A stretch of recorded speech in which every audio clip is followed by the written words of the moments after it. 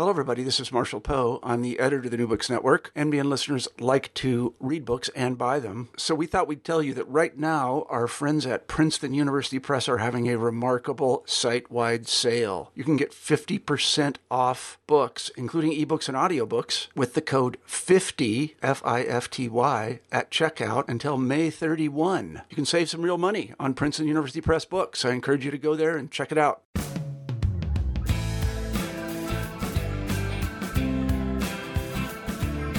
Hello, everyone, and welcome back to the New Books Network in British Studies. I'm Tyler Yank, a co-host of the channel, and today I have the pleasure of talking to Dr. Karen Teo, Associate Professor of History and Director of the Asian Studies Program at Stonehill College. We're here to discuss her new book, Schooling Diaspora, Women, Education, and the Overseas Chinese in British Malaya and Singapore, 1850s to 1960s, which was published by Oxford University Press just this year in 2018. Karen, welcome to the show. Hi, Tyler. Thank you very much. Karen, I wonder if you could begin by saying a little bit about yourself. Sure. So, as you mentioned, I teach at Stonehill College in Easton, Massachusetts. I am an associate professor of Asian and world history, and I also direct the Asian Studies program. And I received my doctorate at Harvard University, my bachelor's at Yale. Before that, both degrees were in history. So I've been working on Chinese history and generally Chinese diaspora studies for quite a while now. Let's see, what else can I tell you? I currently live in the Boston area, and let's see. I think that's generally it for an introduction. That's wonderful. So how did you come to study education in colonial Malaya in Singapore? Well, as with many graduate program degrees, as with many dissertations, this had a little bit of a roundabout route. To be honest, my original interest heading into graduate school was about the overseas Chinese, but about a somewhat different aspect. I've been interested in interethnic violence and racial identities for a long time. So this was something that came with me as I entered my PhD program. I wanted to read and research and write more about it to understand its history, how it transpires. And I suppose, the undercurrent of that would be, what do societies need to know about this history to try to prevent it from happening?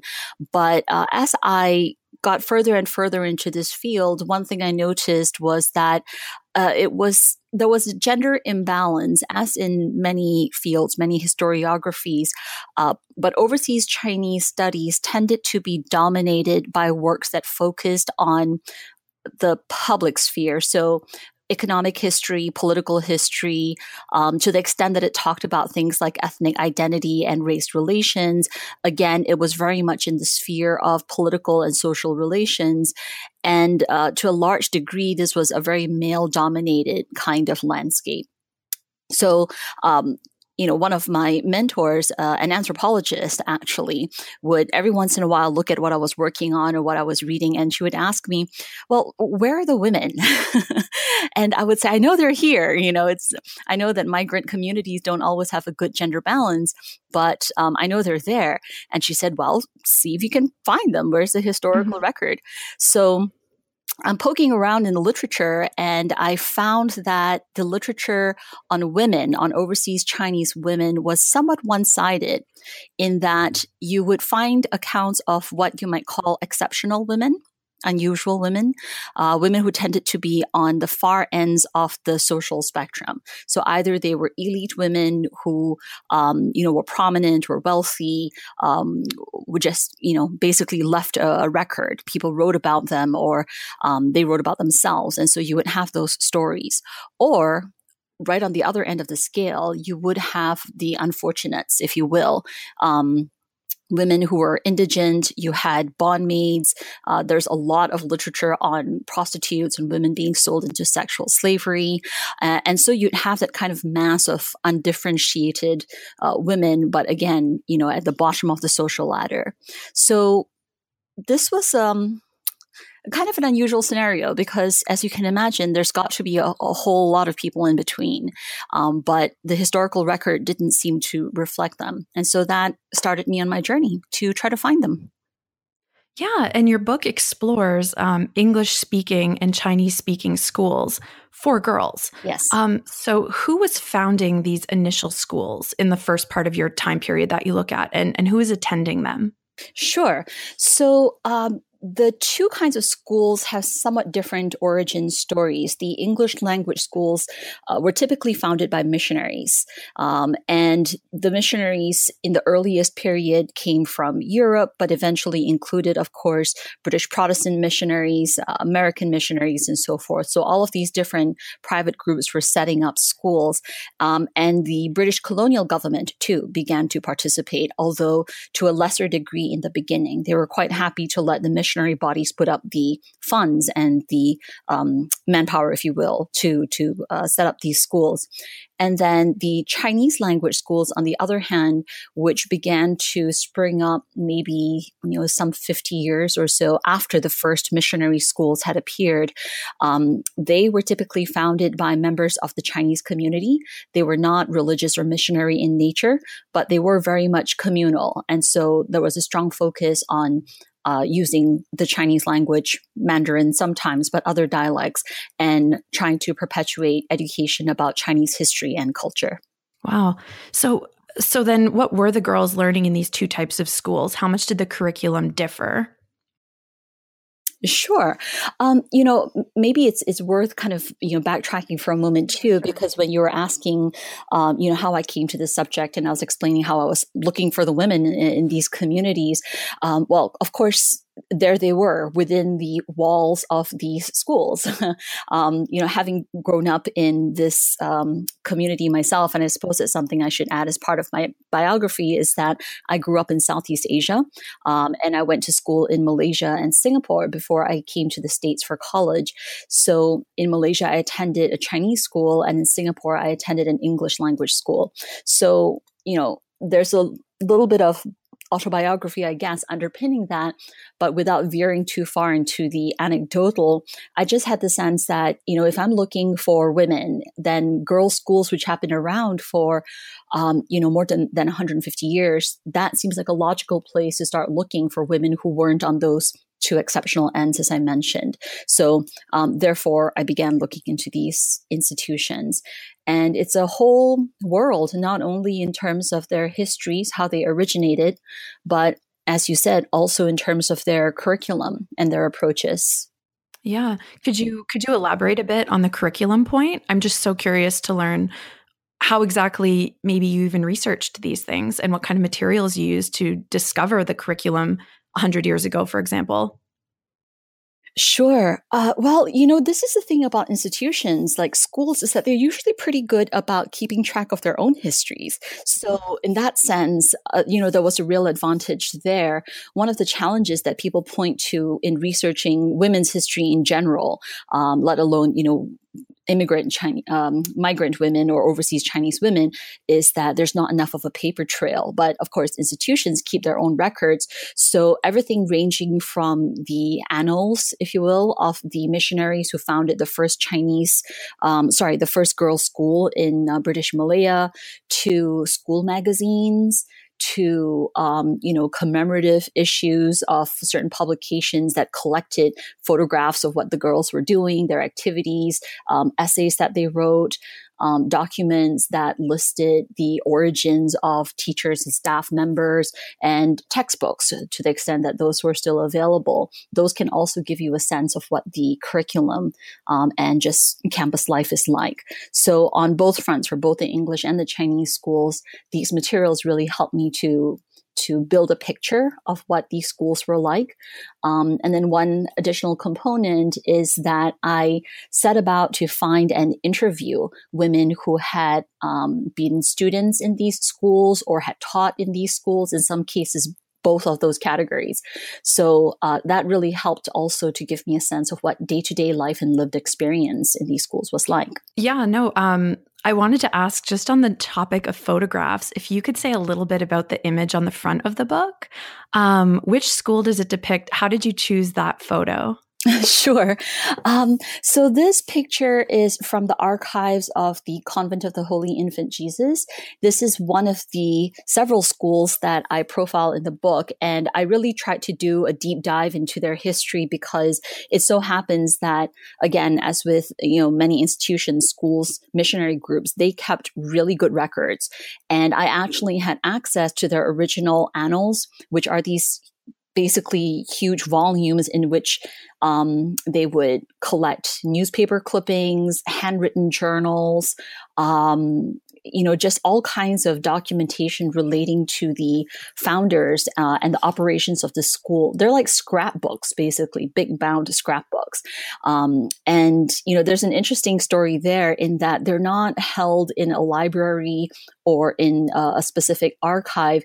They were under the care of one retired nun living in a retired sister's home on the outskirts of Kuala Lumpur, which is the capital city of Malaysia.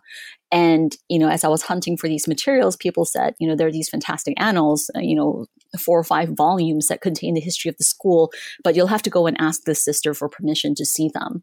And so I had to drive out to the home, and I met with her a few times. Each time the answer was no, but she would sit and chat with me and she'd tell me the history orally until, finally one time, for no reason that I can really discern, she suddenly said, well, okay, why don't you come with me? And then she leads me to this dusty, non-air conditioned room, and there they are. Oh my gosh, I love stories like that. Yeah. Well, most historians and researchers hope for that. This photograph, though, didn't come from the annals per se. They came from a school magazine. And again, that's another thing that they collected a lot of, their old school magazines. This one is undated. And best guess is that it's probably from the 1910s, 1930s in the Convent of the Holy Infant Jesus, or CHIJ. And it's, your kind of quote unquote typical class photograph. I particularly love this picture for a number of reasons. First of all, there's just the character of it. And I suppose back in the day, taking these pictures, the exposures had to be pretty long. And so by the time the picture's taken, I think the smile has fallen off most of the faces. So you see some really funny expressions. It's some of these kids are like, why am I still standing or sitting here in the hot sun? So it's just very relatable, I feel like. You also see standing in the back row on the far right-hand side, there is a sister, there's a nun wearing the heavy black habit of French Catholic nuns at the time. And then on the opposite end, you see a young teacher who is not wearing any religious garb. So presumably she's been hired from the local community.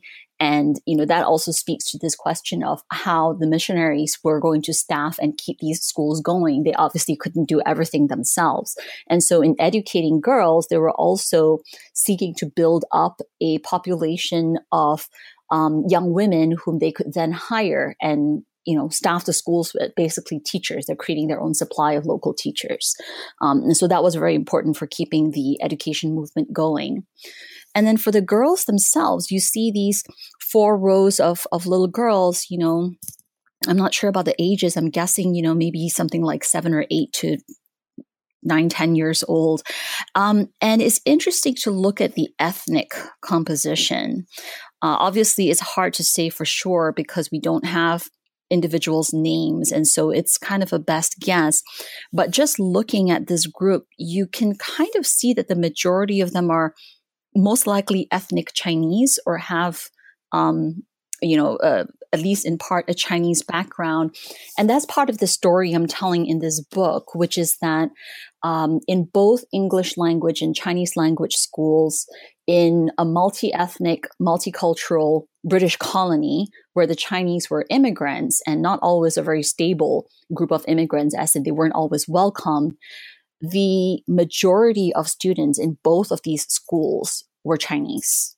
So ethnic Chinese girls were disproportionately represented in girls' schools. Yeah. And then one chapter of your book is titled Rare Flowers, Modern Girls, Good Citizens. And I found this actually really encapsulated some of the core dilemmas that you talk about in the book. Could you explain the significance of these terms in relation to the different students and their ethnicities?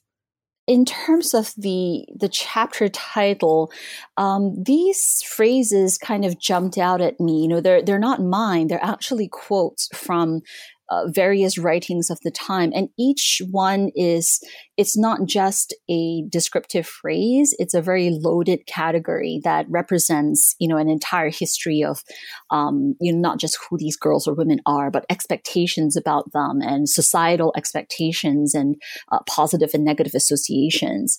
So this particular chapter looks at the ethnic Chinese girls' schools, which largely began to crop up around the 1900s.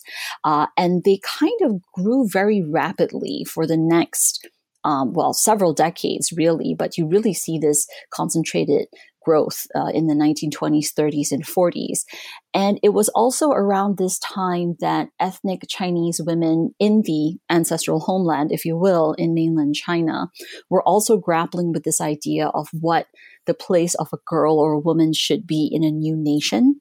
So you have this transition, these ideas about women being domestic, education and literacy is not strictly necessary, fairly conventional or traditional notions of women's status and women's place, to new ideas in, again, the 1900s, 1910s, as China is becoming a republic and undergoing all kinds of upheaval.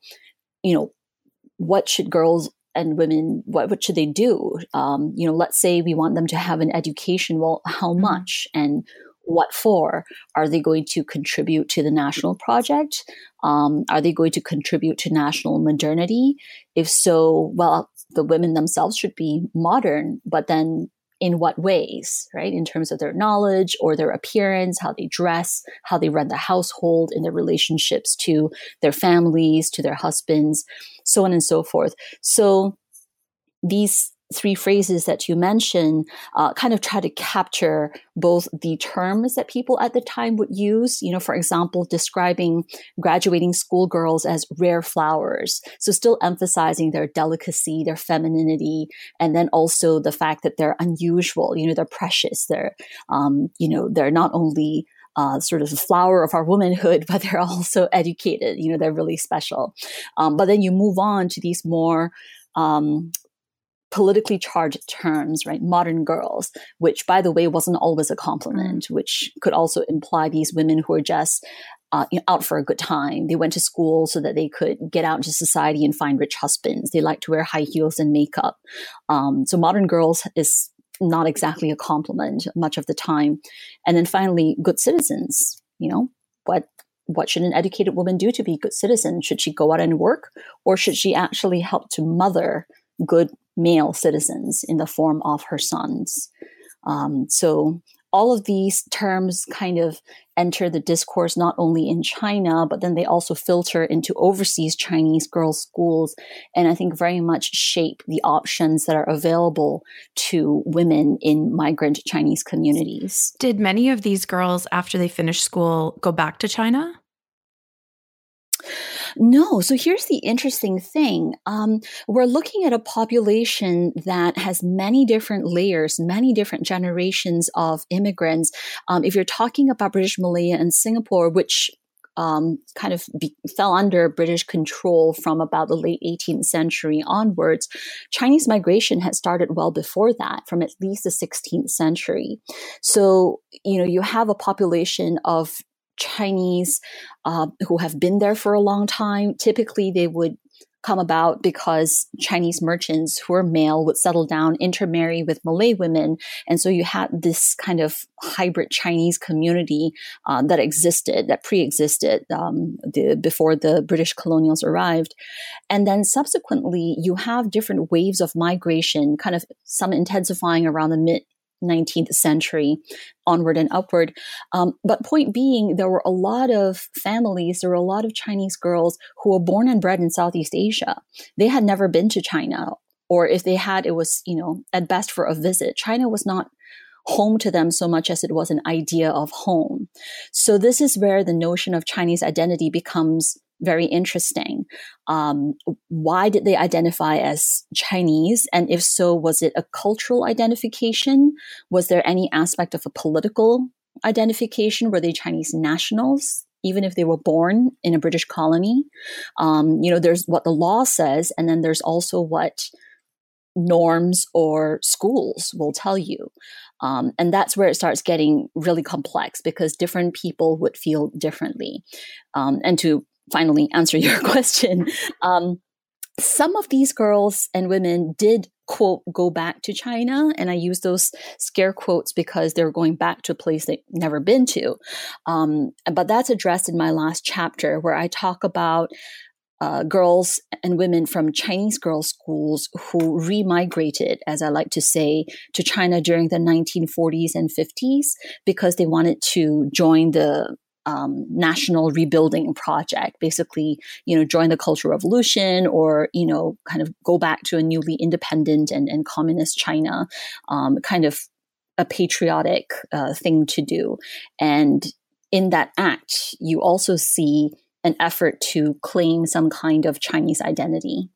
So, and then another important component of your book are these oral histories that you conducted with many overseas Chinese women who attended some of these schools, correct?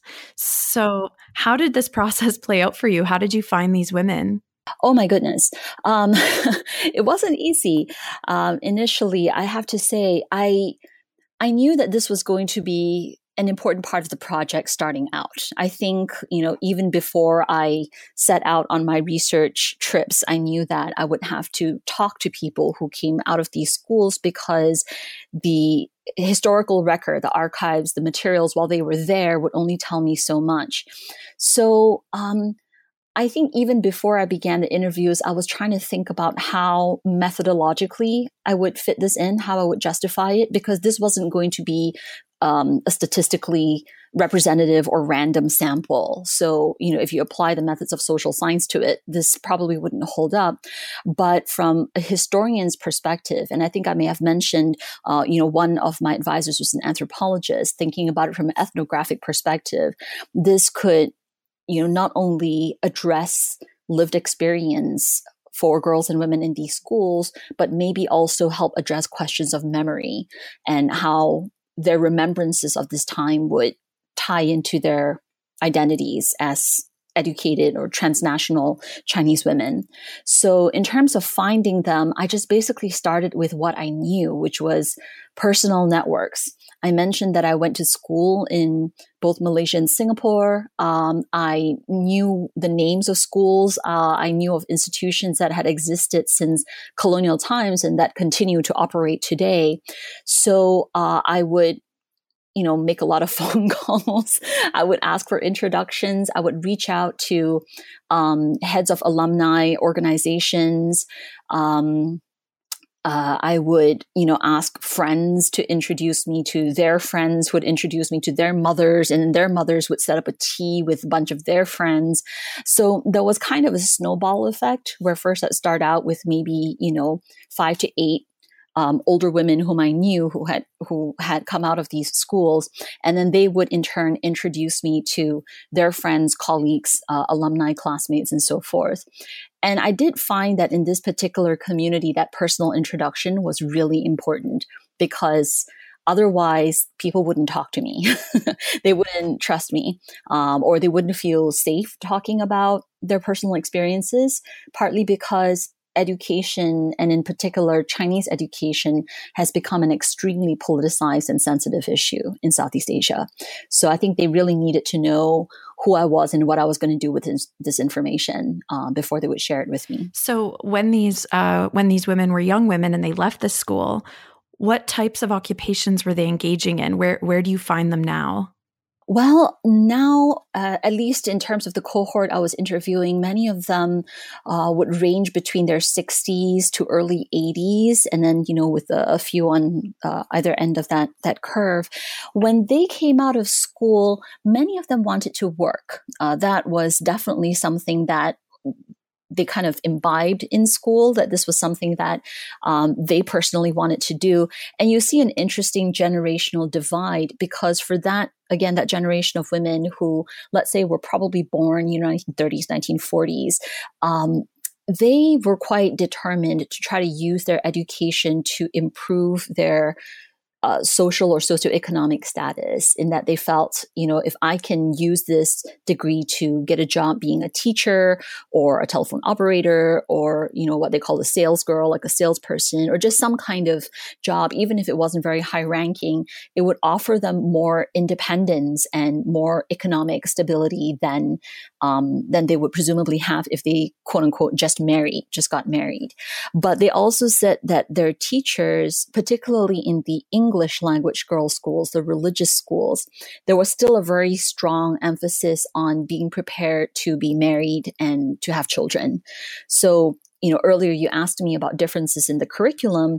And one very striking difference I found was that the English schools offered what they called domestic science from the start, right? Home education, home economics. So cooking, sewing,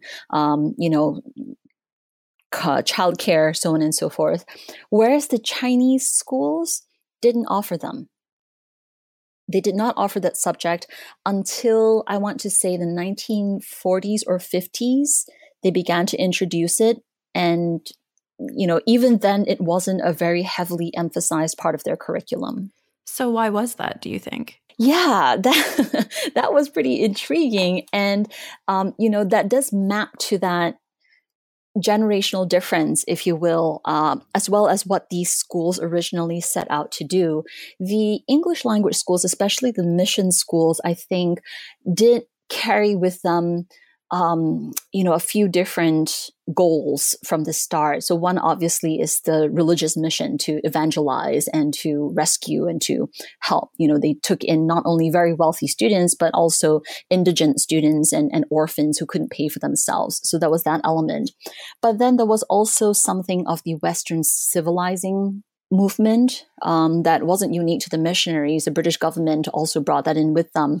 But this idea of helping to improve and modernize these local girls and women, not only the Chinese, but there were also Indian, ethnic Malays to a much lesser extent, and other Southeast Asian girls and women.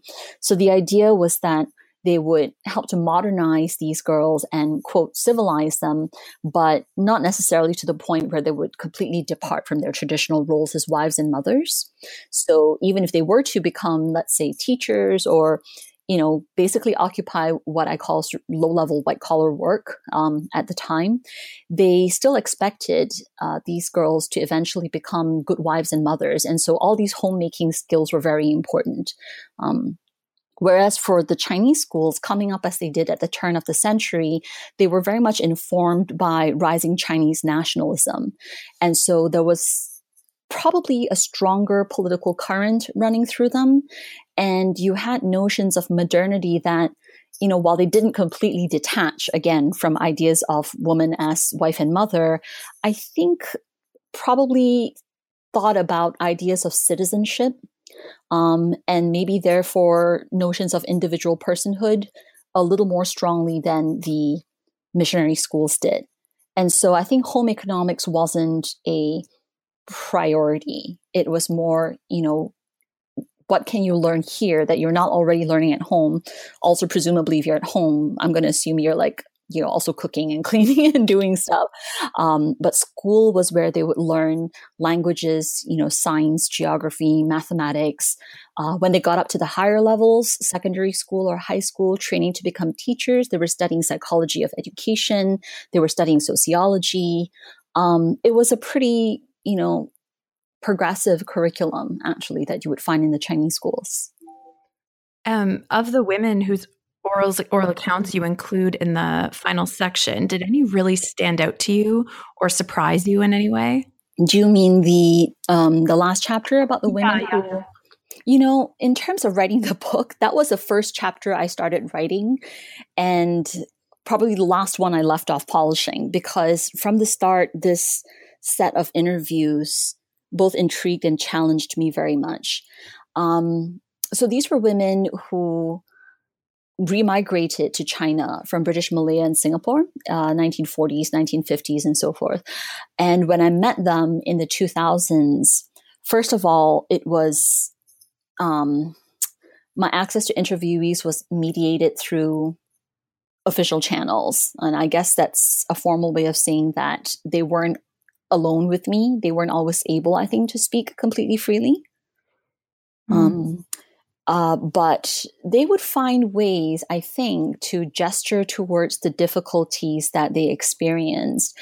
It was quite poignant to see that even amongst women who didn't suffer the worst kinds of persecution or mistreatment that many remigrant Chinese in the 1950s and 60s in mainland China experienced. I mean, those migrants were at first welcomed with open arms, and then eventually people turned against them during the Cultural Revolution because, the state decided that they weren't trustworthy, they weren't Chinese enough, they were bourgeois, they came from these merchant families. So there were some really tragic experiences. The women I spoke with, for one thing, I think the people who managed these interviews kind of hand-selected some individuals who were more fortunate. So, their lives weren't as obviously tragic. But the more time I spent talking with them, the more they would kind of gently allude to the fact that, after I left in the 40s or 50s, I never saw my family in Southeast Asia again. And, I had the opportunity to travel again. No, I didn't want to. In one case, there was a woman who, during a group interview, said very little, but then as I was leaving, she slipped me an essay that she had written that was published, interestingly, in an overseas Chinese newspaper. And it was kind of like a letter, an open letter to her mother, who she had left in, I think, Singapore when she went back to China. And by the time she was able to travel out of China to visit her mother again, the mother had dementia and had completely forgotten that she had a daughter, just didn't recognize her at all. So that was quite heartbreaking. So yeah, there were a lot of subtleties, I think, in terms of the heartbreak that some of these women experienced and tried to make sense of in their narratives. Yeah. Well, I'd like to wrap up our conversation then by asking the traditional final question at New Books Network. What are you working on now? So I actually have two book projects going on right now. One is a rather ambitious one. It's called basically Women in China, A History. And it's a reference work that looks at the history of women in China from earliest times to the present. It's a 2-volume encyclopedic work. So that's one thing that I'm working on. The other is a little more specific. I am figuring out how to approach a social history of gambling amongst the overseas Chinese in British colonies. So it's basically looking at this classic stereotype of the Chinese as being inveterate gamblers and just trying to attack it from a historical point of view.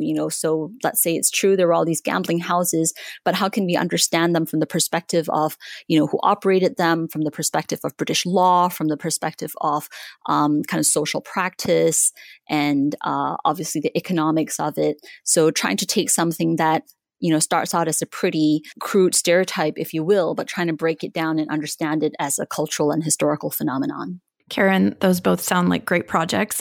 I want to thank you again for being on the show today. I really enjoyed it. So thank you again. Well, thank you, Tyler. Thanks very much for your time.